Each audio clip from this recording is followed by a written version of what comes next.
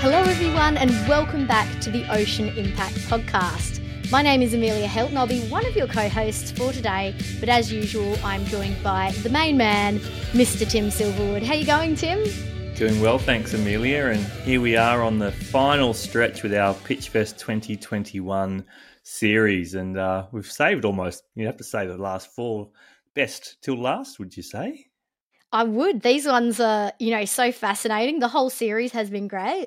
But we have some really, really interesting conversations coming out. People are going to absolutely love these next four episodes. And of course, we have some big news to announce. Tim, do you want to maybe let the people know? Yeah, well, we're actually in the period now where people can apply for the Ocean Impact Pitchfest 2022. We run this initiative every single year, and you've got until the 20th of September to get your applications in. We really try and make it as simple as possible. It's an online form, and then you'll be invited to submit your up to 3-minute pitch video. So we encourage startups working on solutions to improve health all across planet Ocean to apply. So get onto it.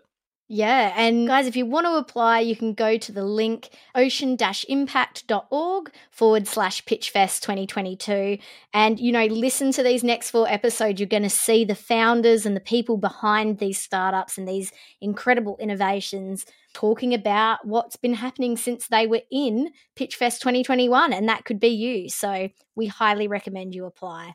And to kick off the last four episodes, we have Baines today from Atlantic Sea Farms, and they're a company based out of Maine that produce kelp. And what's really fascinating about it is that in the US, obviously a lot of the kelp products that they get there is actually, not from the best waters. Sometimes it can be dyed, all sorts of stuff that Jessie goes into. And, when I think of Maine, I think of lobster. And that is where their incredible kind of business model has really started. So she mentions in this Maine apparently is one of the most sustainable fisheries in the world. She says they're notoriously good stewards of the ocean and of the lobster that's so part of the livelihood of so many people there. And I looked it up. She said it was the 1800s. And of course, she's right. It was 1872 that Maine introduced the first sustainable regulations in any state in the US, which was requiring egg-bearing females to be thrown back. So, a really, really big history there of sustainable fisheries. And that is where Atlantic Sea Farms has kind of created this incredible business model. Tim, what did you think about this when the application came through last year and you guys were going through them? Yeah, look, I loved it. And one of the things I really love about this particular startup, again, female founded, female led, and just super progressive. And you mentioned there that this industry that they're really trying to support and help transition / accommodate to climate change are really just so forward thinking there. So essentially looking at how, with predictions that the waters will warm off Maine, which will really start to impact the lobster fisheries, how can these fisheries diversify to start to create huge yields of kelp? And so these guys in only 4 seasons have already got over £1 million a season now coming out of their farms. They work with 27 farmers. They've just built a 27,000-foot new facility to help process their goods. These guys are just absolutely smashing it by all accounts. So we love everything seaweed at OIO, and it feels like everyone in our community also loves anything seaweed. So take a strong listen to this one if you're interested in the seaweed sector, because you're going to learn a lot about what to do and, of course, what not to do. There's always some good lessons in the podcast about that too. Yeah, and I mean, Jessie really touches, she gets so passionate. That's what I love.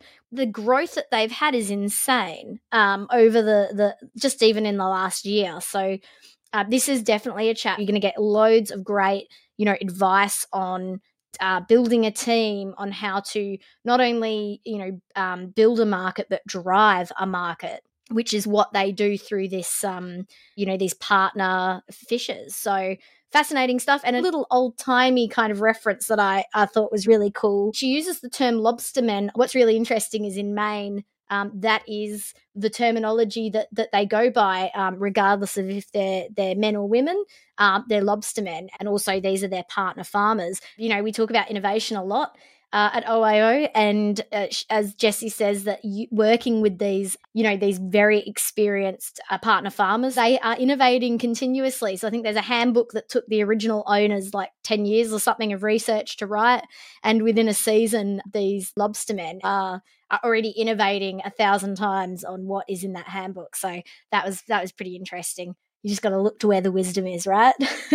I think it's so future forward thinking to be working with farmers who know that they need to transition to new ways of doing things in the light of climate change. So I think this is a very progressive approach that needs to be replicated across many, many sectors in many, many regions. So listen and learn, I suppose. Yeah. Any last words, Tim, before we dive into the episode?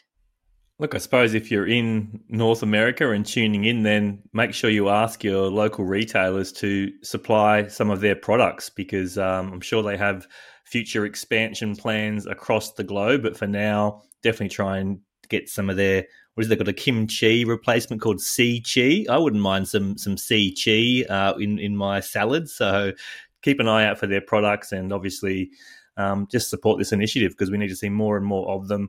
Yeah, sea chi, here we come. I'd love to get some of that here in Australia. That's it. Enjoy the episode, everyone. I'm super excited to have on the Ocean Impact podcast today Jessie Baines, who is the Chief Marketing Officer with Atlantic Sea Farms. How are you, Jessie?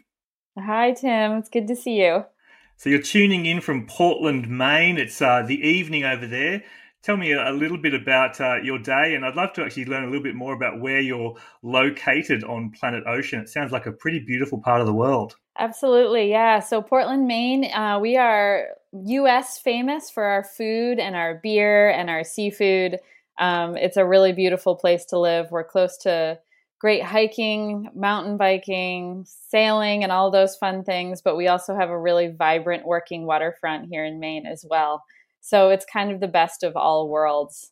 I think I was reading somewhere that the actual coastline that you have is as much as California or something. Like, you don't own a lot of that frontage to the Atlantic, but because of all the bays and, you know, inlets and harbors, it's a huge coastal area. Absolutely, yeah. We have some great inlets that make for really good fishing and great aquaculture. We have all kinds of little protected harbors. That is where traditionally our lobster fishery has been working out of, and that's expanding into all kinds of really exciting things these days. Which takes us right to the core of Atlantic Sea Farms and the reason that you exist and the opportunity that you're exploring. But let's dive firstly into the ocean challenges that you're really trying to address and the solutions that you're coming up with, please. Yeah, absolutely. So, the problem statement that we operate with is that the Gulf of Maine is warming faster than 99% of oceans worldwide due to climate change. And for us here in Maine, that's a really scary thing, because we are predominantly dependent on our lobster fishery. It's a multi-generational fishery that we've had here in Maine since the late 1800s, when they first started putting sustainability measures in place for that fishery. Notoriously good stewards of their local resource and of the oceans. But one thing that our lobster fishery cannot control is how fast the waters that they depend on are warming.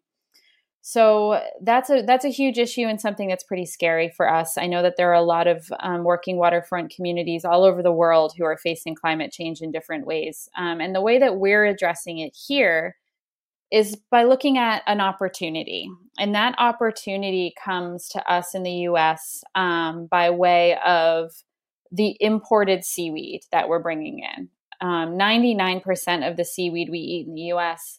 is dried, and almost all of it is coming from overseas. It's being shipped all the way across the world, right? And so we saw an opportunity because in Maine we have clean, cold water. We have a vibrant, healthy workforce in the lobster industry. We have 4,000 plus lobster license holders in the state of Maine. And each one of those lobster license holders has a boat. They know how to tie knots. They know how to work on the water. They know how to do it in January, which is our winter, when it's freezing cold.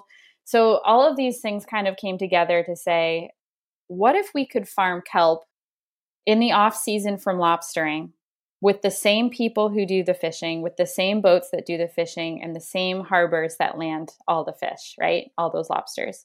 What if we could do that with kelp? And what that would do is protect these harbors and these working waterfronts and the people who depend on them from the blows that could potentially be coming because of climate change. So fascinating. And, when it comes out like that, it just sounds like so much common sense.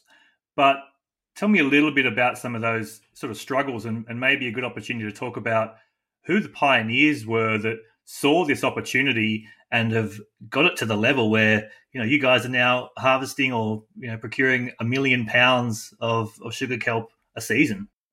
Yeah, absolutely. So our company was founded as Ocean Approved back in 2009. And the two men who founded the company back then were really looking at perfecting kelp aquaculture in Maine, because kelp aquaculture is not new, right? People have been doing it all over the world forever, for hundreds of years. And so, but what does it look like in Maine, right? And so what they did was they literally wrote the handbook, but they weren't really successful at driving a market because they were super focused on the farming. And so in 2018, our CEO, Bree Warner, took over in a founder transition. And she really looked at it as an opportunity to activate, to work towards diversifying our coastal economy, right? Instead of farming the kelp ourselves, what if we looked to the people who are already working on the water? They have that social capital in their communities. Maine is made up of a lot of small towns. And as we know from any experiment in starting a new industry, social capital is really important, right? You have to have the trust of the people who you're trying to get to start this new venture, right? And so by working with fishermen, Bree is really the one who envisioned this idea, this kind of collaboration between aquaculture and wild fishery. And it's a really exciting one because that's not one that happens very often, right? And so she was really the one who kind of came up with this model. And since she took over the company, we've really been working to perfect it and grow it. And time is ticking away right now. Our lobster fishery here is under a lot of different strains. It's a volatile industry right now. The lobster is great. They're catching, they're doing really well. Last year was a banner year. But we don't know what's going to happen as these waters continue to warm. So our goal is to really get ahead of that problem as much as we can and get as many people in the water farming kelp, using those really expensive lobster boats year round and employing people year round on those working harbors. Not easy. I can tell you about the challenges too. I make it sound easy. It's not easy. It's really hard. We have an amazing crew. We had 4 people to start, and now we have 16 staff people working on solving this problem. But we don't just work with people to farm the kelp. We also drive the market. So that means product development, branding, sales decks. Like I told you, I was working on the sales pitches today. We're working on everything. We're getting our products in the grocery store because every bite of kelp that people eat is helping to get more farmers in the water. That's what I find just so visionary around this, just looking ahead at a climate impacted future and food security issues, but then just pioneering whole new industries. And I love that story that, the original concept was, hey, let's just go and build a fantastic, vibrant aquaculture industry around this kelp species. But then when Bree and others have come in and really looked at it from a long lens and that future-proofing perspective, they've realized that the bigger opportunity here was to work with these network of farmers to build employment resiliency and opportunity around them. So maybe just tell us a little bit more about that. How has it gone that the concept was obviously developed, but then you've got to actually go and find the existing fishers and farmers and convince them to adopt this new practice and this new approach? I'd love to dive a little bit deeper into that if you wouldn't mind.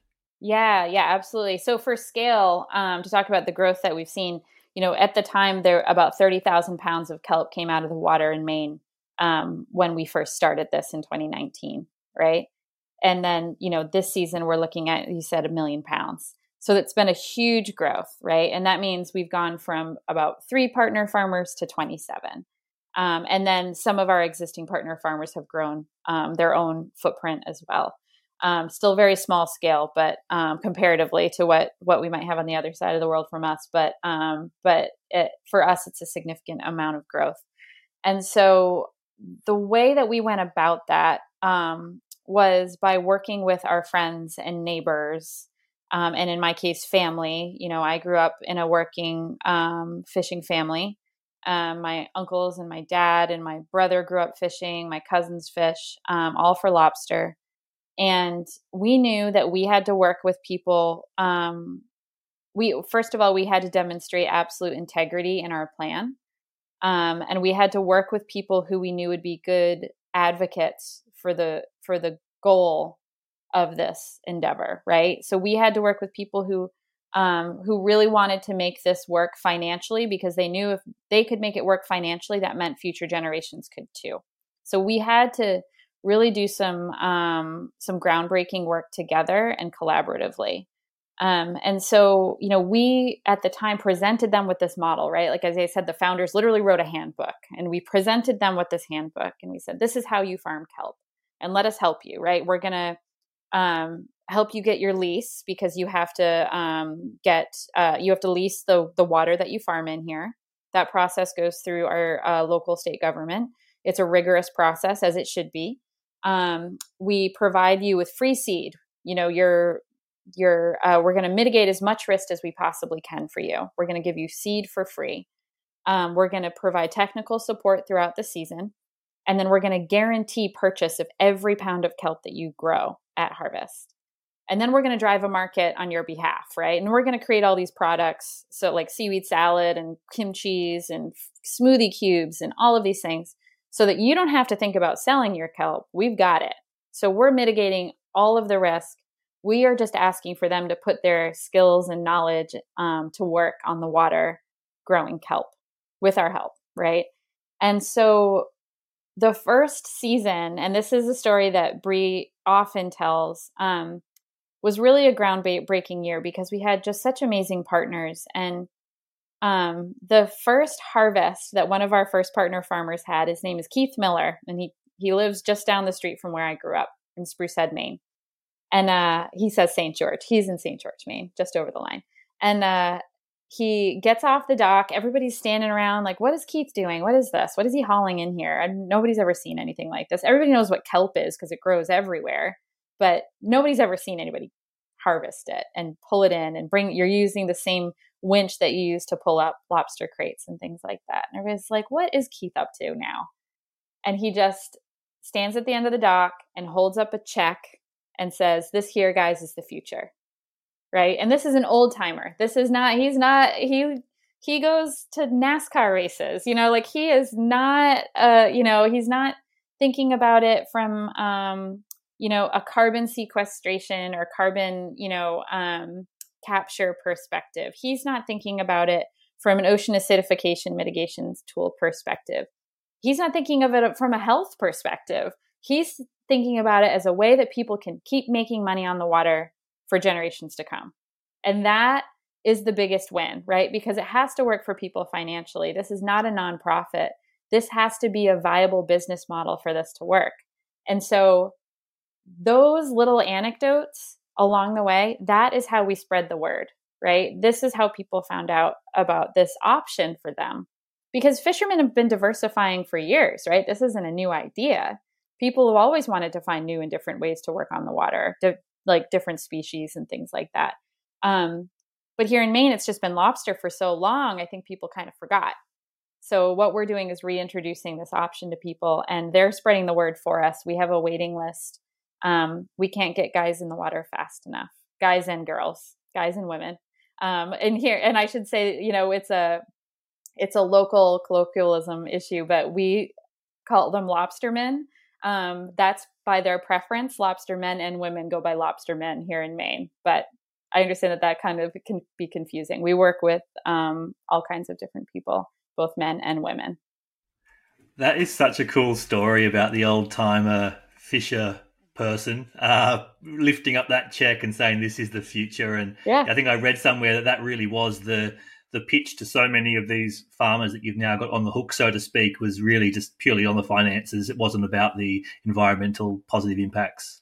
Yeah, absolutely. And, a lot of them come around to that pretty quickly, of course. I mean, these are guys, they know climate change is an issue for them. They see it every day, right? This isn't a surprise. But the solution being something that is, a food trend, it's being written up in Bon Appetit and, all of these famous food publications with these, celebrity chefs, and everybody's hooking into kelp for all of these different reasons. And what I find particularly captivating about this is that, we have a lot of silver bullet solutions for climate change right now, right? Like people are like, we're going to sink this and we're going to whatever, there's all these different things. And those are important, right? Like those are important to develop and continue moving the needle on those projects. They're generally pretty labor or pretty capital intensive and are usually put together by people who have been studying the science of climate change for quite a while, right? Or they're new to it or whatever, but they're not usually fishermen and farmers who are the real leaders in this space. And what I love is that while all of these big solutions are being presented, we have a community of fishermen who are just quietly putting their heads down and going to work. And they're just doing the job. And they're making real change. They're actively improving the health of our oceans here in Maine. They're putting an entirely new regenerative food source on the market. They're improving consumer health by doing so. A lot of the seaweed salads that we eat here in the U.S. are dried, rehydrated, pumped full of dyes, and ultimately grown in really nasty water. But we're offering people a new solution. And so I think all of these things combined is just puts the ownership of making real positive change happen back in the hands of the fisherman and back in the hands of the farmer. And I think that is something that is undervalued in our food system here in the U.S. And I love seeing this idea spread not only to different fishing communities, but different farming communities too, I hope. So that's really what we're ultimately working towards. Look, it's I can see how this lights you up, and it's lighting me up, and I'm sure the people that are listening in today are getting super pumped and excited as well. Tell us a little bit about you and your career and how this stacks up in comparison to other things that you've done throughout your working life. It seems like you're really in a spot that gives you purpose and really excites you. Yeah, it does speak to me for sure. So, I used to work in fisheries and I used to work in land-based agriculture. So both on the marketing and communication side of things. So I've worked for the Maine Lobstermen's Association, which is an amazing trade association here in Maine, working for the sustainability of the fishery. I've worked for in organic dairy, talking about the importance of pasture and how that, plays a huge role in our food system and, organic standards and all of those things. And so when the opportunity came up to not only utilize my skills from my previous work to talk about a really exciting new ingredient, but that it also would benefit the coastal communities where I grew up and that are just a stone's throw from where I am now. And so I got to come home and work with the communities that mean the most to me. And even and potentially actually make a difference for my own home state. That at the time was something that I don't think I really realized at the time just how much we would grow in such a short period of time and how impactful that would be. It was still a little bit of a I don't know, I really love my work that I'm doing now, but kelp is really compelling. And I think it was probably a month into the job. And I got to interview the partner farmers who we were working with at the time. And that was it. That's all I needed, was to just have a conversation with them and find out why they were excited about the potential of this. And I knew that this had legs. And we haven't stopped running since. So cool. Maybe just for the sake of the listeners, let's just sort of go through a little bit deeper into the processes that are involved in getting that successful 1 million pound yield. So you said before you laid it out, obviously there's the recruitment of prospective farmers and what you guys provide, but maybe just run through a little bit more around what happens once they're actively farming on behalf of you guys. What's the process look like so people can get a bit of an idea of how the actual function of the industry works? Absolutely. Yeah. So we have a kelp growing season, but it's really a year-round process. So in a few weeks, we're actually going to start our cultivation center season. And what that is our kelp nursery. We have a state-of-the-art nursery at our facility in Biddeford, Maine. And that is where we take, a few pounds of wild harvest kelp, and we basically seed it, spore it off under controlled circumstances in our nursery. We basically, if you know what kelp sporing means, it means you basically wait until it's ready to spore off in the wild. It has what's called sorus tissue, which is a dark band down the center of the blade of the kelp. We isolate that. We make it think that it's washed up on shore. So we kind of beat it around a little bit. We put it in the fridge overnight, and then the next morning we dunk it in a specific solution, in a water solution, saltwater solution, and it releases those spores. And those spores swim around, and they're animated for the first part of their life, which is bonkers, and it looks crazy. And they look like little sperms swimming around in a beaker, and they're tiny and they're microscopic and they're so cool, right? And they're looking for something to latch onto, right? And what we give them is a spool of twine, right? And so it's basically a PVC pipe wrapped in twine. And we count the parts per million of the kelp spore, and we put that into these large tanks that have these spools of twine.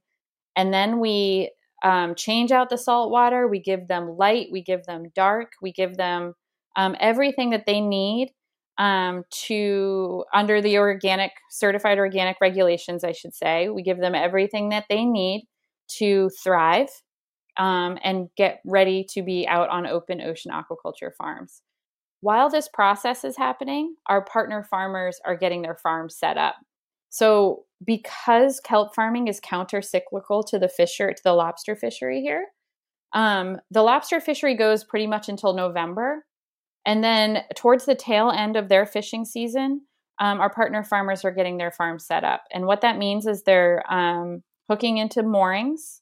They are floating lines that are about 7 feet below the surface of the water, or preparing to do so. And so a kelp farm is essentially very much like a land-based farm.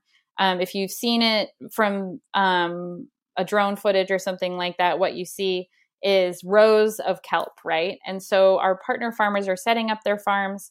Their farms are basically giant rectangles. Most of them are about 4 acres, which is not very large. It's a pretty small footprint. And when the seeding season starts, or when our seeds are ready to be seeded, we hand them off to our partner farmers. If they're a new farmer, we assist them in the seeding process to make sure that they know how to do it. And if they're not, they're better at it than we are anyway. They go for it, and they seed their farms. And then, throughout the growing season, we're there for technical support. We have our standard operating practices. So we're going out there to help them check out their farms, make sure that the growth is, where it should be, make sure there's no biofouling or snails or anything like that going on throughout the season. And just kind of making sure everything's where it should be. Sometimes a storm could blow through. You want to make sure there's no tangles. There's all these things that you have to keep an eye out for. And so we assist them throughout the season with that. We have an amazing team doing that work, headed up by Liz Jondro. I don't know if I mentioned this, but women lead in every department at Atlantic Sea Farms. So we have a really stellar team of women and men working towards the success of this project, or this company, I should say. It's much more than a project at this point. So, we're out there on the water with them. We're checking things out. We're, making sure that we're looking to see where they can expand. We're looking to see what's working, what's not. And then from there, the kelp grows and we start harvest season. And harvest season starts in, usually it depends on the water temp, but April, May, June is really the sweet spot. And we start in southern Maine and we work our way up. And during harvest, our partner farmers are out there. They have their stern men with them. They have their dads. They have their kids. They have whoever is coming along for the ride to help out. And they're harvesting into 1,000-pound totes. They usually get about 10 aboard their boat. Lobster boats are pretty robust, so they can carry quite a bit of weight. So they're going anywhere from like 8 to 12,000 pounds a day. They're landing it in the same harbors where they land their lobsters, and we're there with a truck waiting for them, with a refrigerated truck. And then from there, we're bringing it right to our facility. So all of our kelp is either flash frozen or in the process of being processed into food within 24 to 48 hours of harvest. So it's really retaining that quality. And then from there, we are turning it into all of these award-winning products that are on shelf in grocery stores and in restaurants across the country. And we also supply quite a bit of kelp as an ingredient for, we're looking at biomaterials. We're supplying kelp for feed, for soil inputs, for other people's products, kelp chips and things like that. So it's really spreading the wealth across the country in various different formats from there. And then we start over again. Then the seeding season starts again. So it's very year round for sure. It never ends. And all this with a team of 16. It sounds like you guys are really busy at certain times of the year.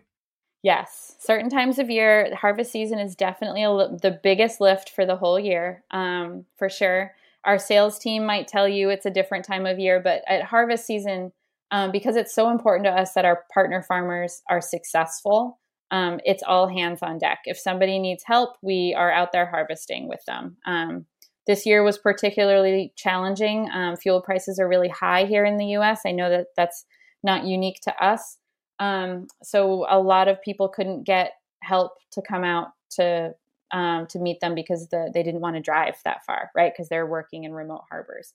All of these issues kind of came about, supply chain issues with, lids for our jars and things like that. We all were challenged by all kinds of different aspects, but everybody wrestled any problem that came to the ground. And we were out there harvesting alongside our partner farmers throughout the season and really tackling any supply chain issues that came up back at the facility.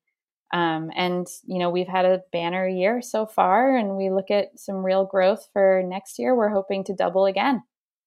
Fantastic. Well, I'd love to talk a little bit more about successes and challenges in a minute, but the first question I had was around how diverse your product line is now. And I suppose the high level question that I was thinking was, in an ideal scenario, would you just be procuring and aggregating, 2 million pounds of product and then having a market where people paid a good price for it and it went out and others did the product development? Or do you feel strongly that the future for you guys is in creating your own line of product that you're already doing really, really well? Which of the two, or is it going to be a blend of the both, or is there other elements to the business that you want to share? Yeah, absolutely. I think it's a blend. We want to put more farmers in the water, right? We want to expand this opportunity for more people.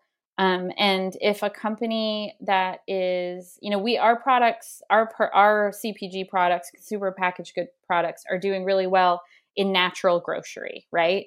But that's a small part of the market for us in the US. The opportunity is so much bigger than that. And so we wanted to have branded products because we wanted people to pay attention to the story, right? And the story is super important because sure, you can kelp isn't a new ingredient. In the US, kelp sourced domestically and grown by family farmers is a new ingredient, right? And so what we saw was an opportunity to say, this is how it should be done. Let's put the ownership back in the hands of the farmers and the fishermen, and let's do it with kelp, right? And so for us, driving that narrative is much more impactful when you're doing it through a brand, through a consumer-facing brand. Now, that said, we love it when other product developers want to use our kelp. And oftentimes what we find is that they also want to tell our story, right? You can buy seaweed way cheaper from, other places than you can buy it from us, right? That's not, seaweed's not new, as we know. But what you can't get is, another check mark in your own sustainability goals for your own company with that acquisition or with that purchase. But you can with ours. And so what we find is people are just really compelled by the story. They're compelled by the metrics. They're compelled by being a woman-run company. There are all of these different aspects that people want to be a part of. And I think that the more that we can get other brands and other chefs and other restaurant groups involved, that's more farmers in the water, and that's what makes me happy.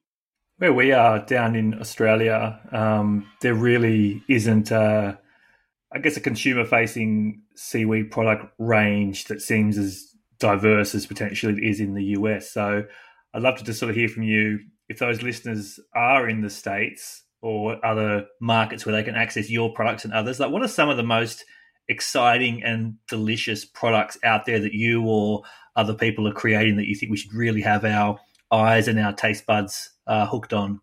Yeah, totally. So first of all, seaweed salad, right? I think we've all seen the ectoplasm green seaweed salad. That's everywhere, right?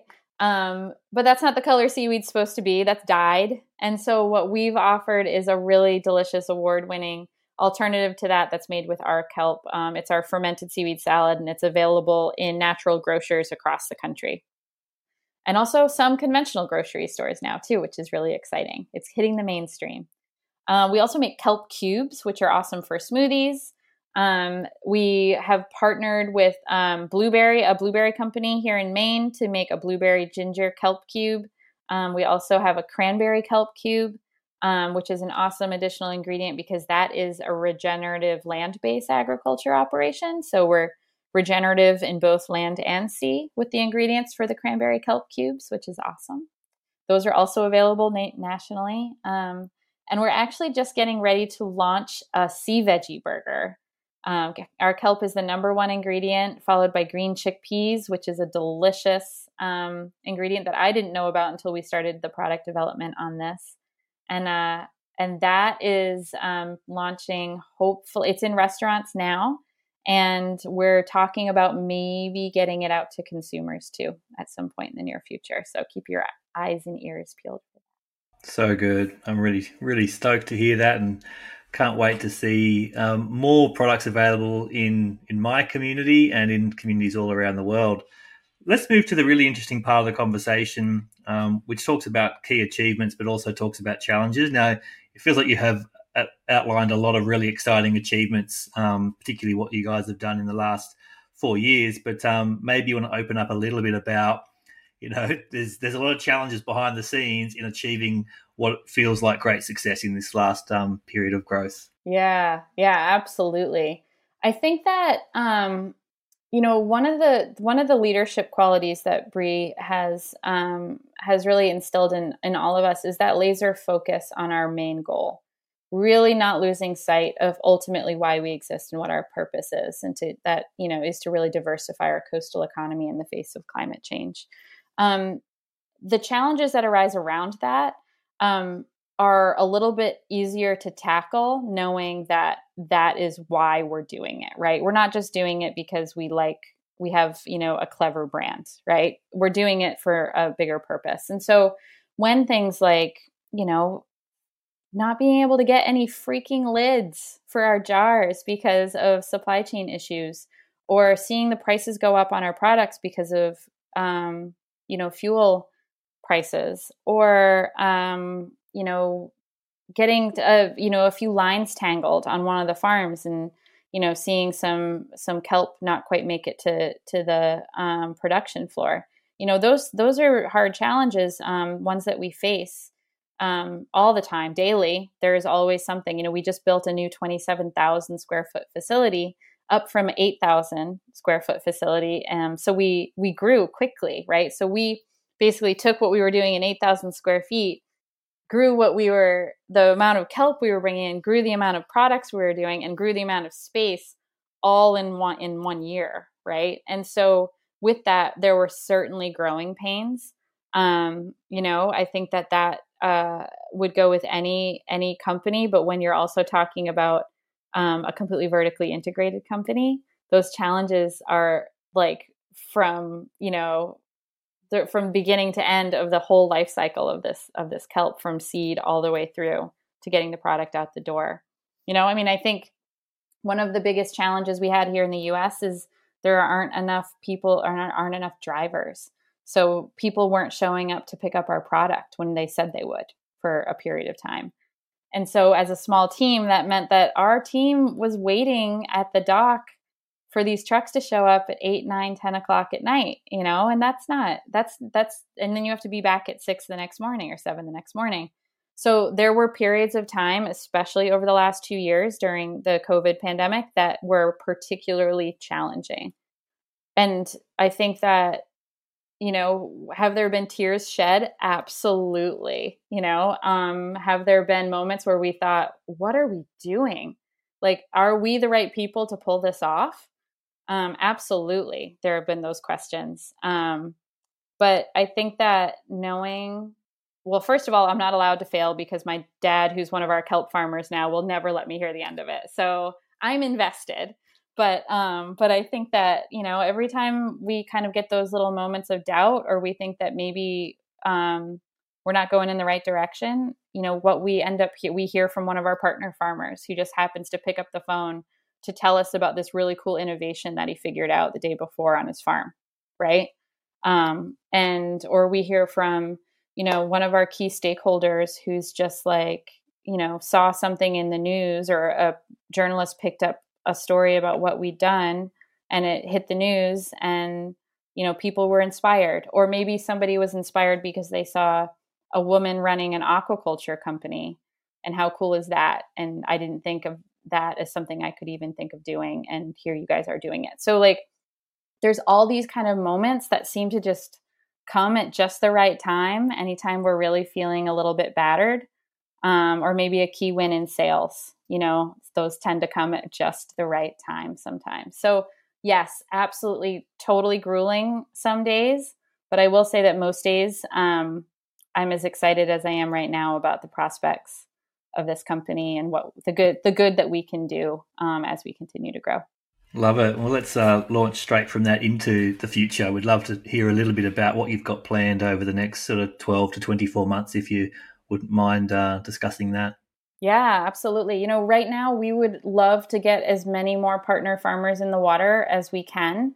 One of the challenges that we do have here is getting the leasing process approved in time for the season. So right now our growth as a company and growing the market is going fantastically well. And what we're working towards right now is making sure that we can get the farmers through the leasing process responsibly. Obviously the leasing process is there for a reason. We believe in the regulations that are in place right now are important.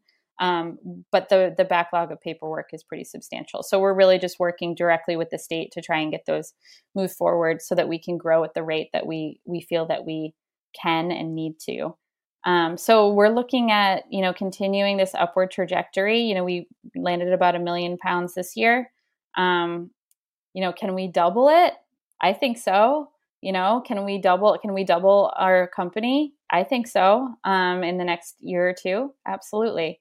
So, maybe more. I don't know. I think that we're putting plans in place right now that could really, launch this thing in a more robust way. We definitely have the interest from the working waterfront communities to do so. So we're working on getting that plan in place right now, but you'll definitely be hearing a lot more from us in the coming years, looking at expansion, not only in grocery and ingredient, but we were working with a lot of science-based organizations to really understand the positive impacts that kelp aquaculture has on the health of our oceans, and developing the science to really back that up. I think that that's one thing that I'm really excited about is, there've been a lot of kind of lofty ideas about what kelp aquaculture can do.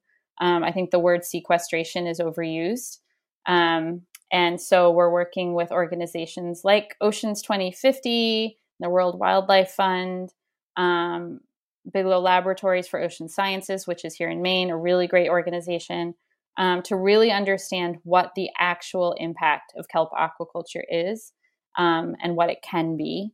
And so once that science is published, I think that we're going to have a lot of really exciting things under our belt to be able to work with, as we kind of look at this as not only a solution for adapting to climate change for our coastal communities, but also for mitigating some of its effects. Oh, I'm absolutely loving this conversation. We're moving down to the last couple of questions. This next one is a chance for you to...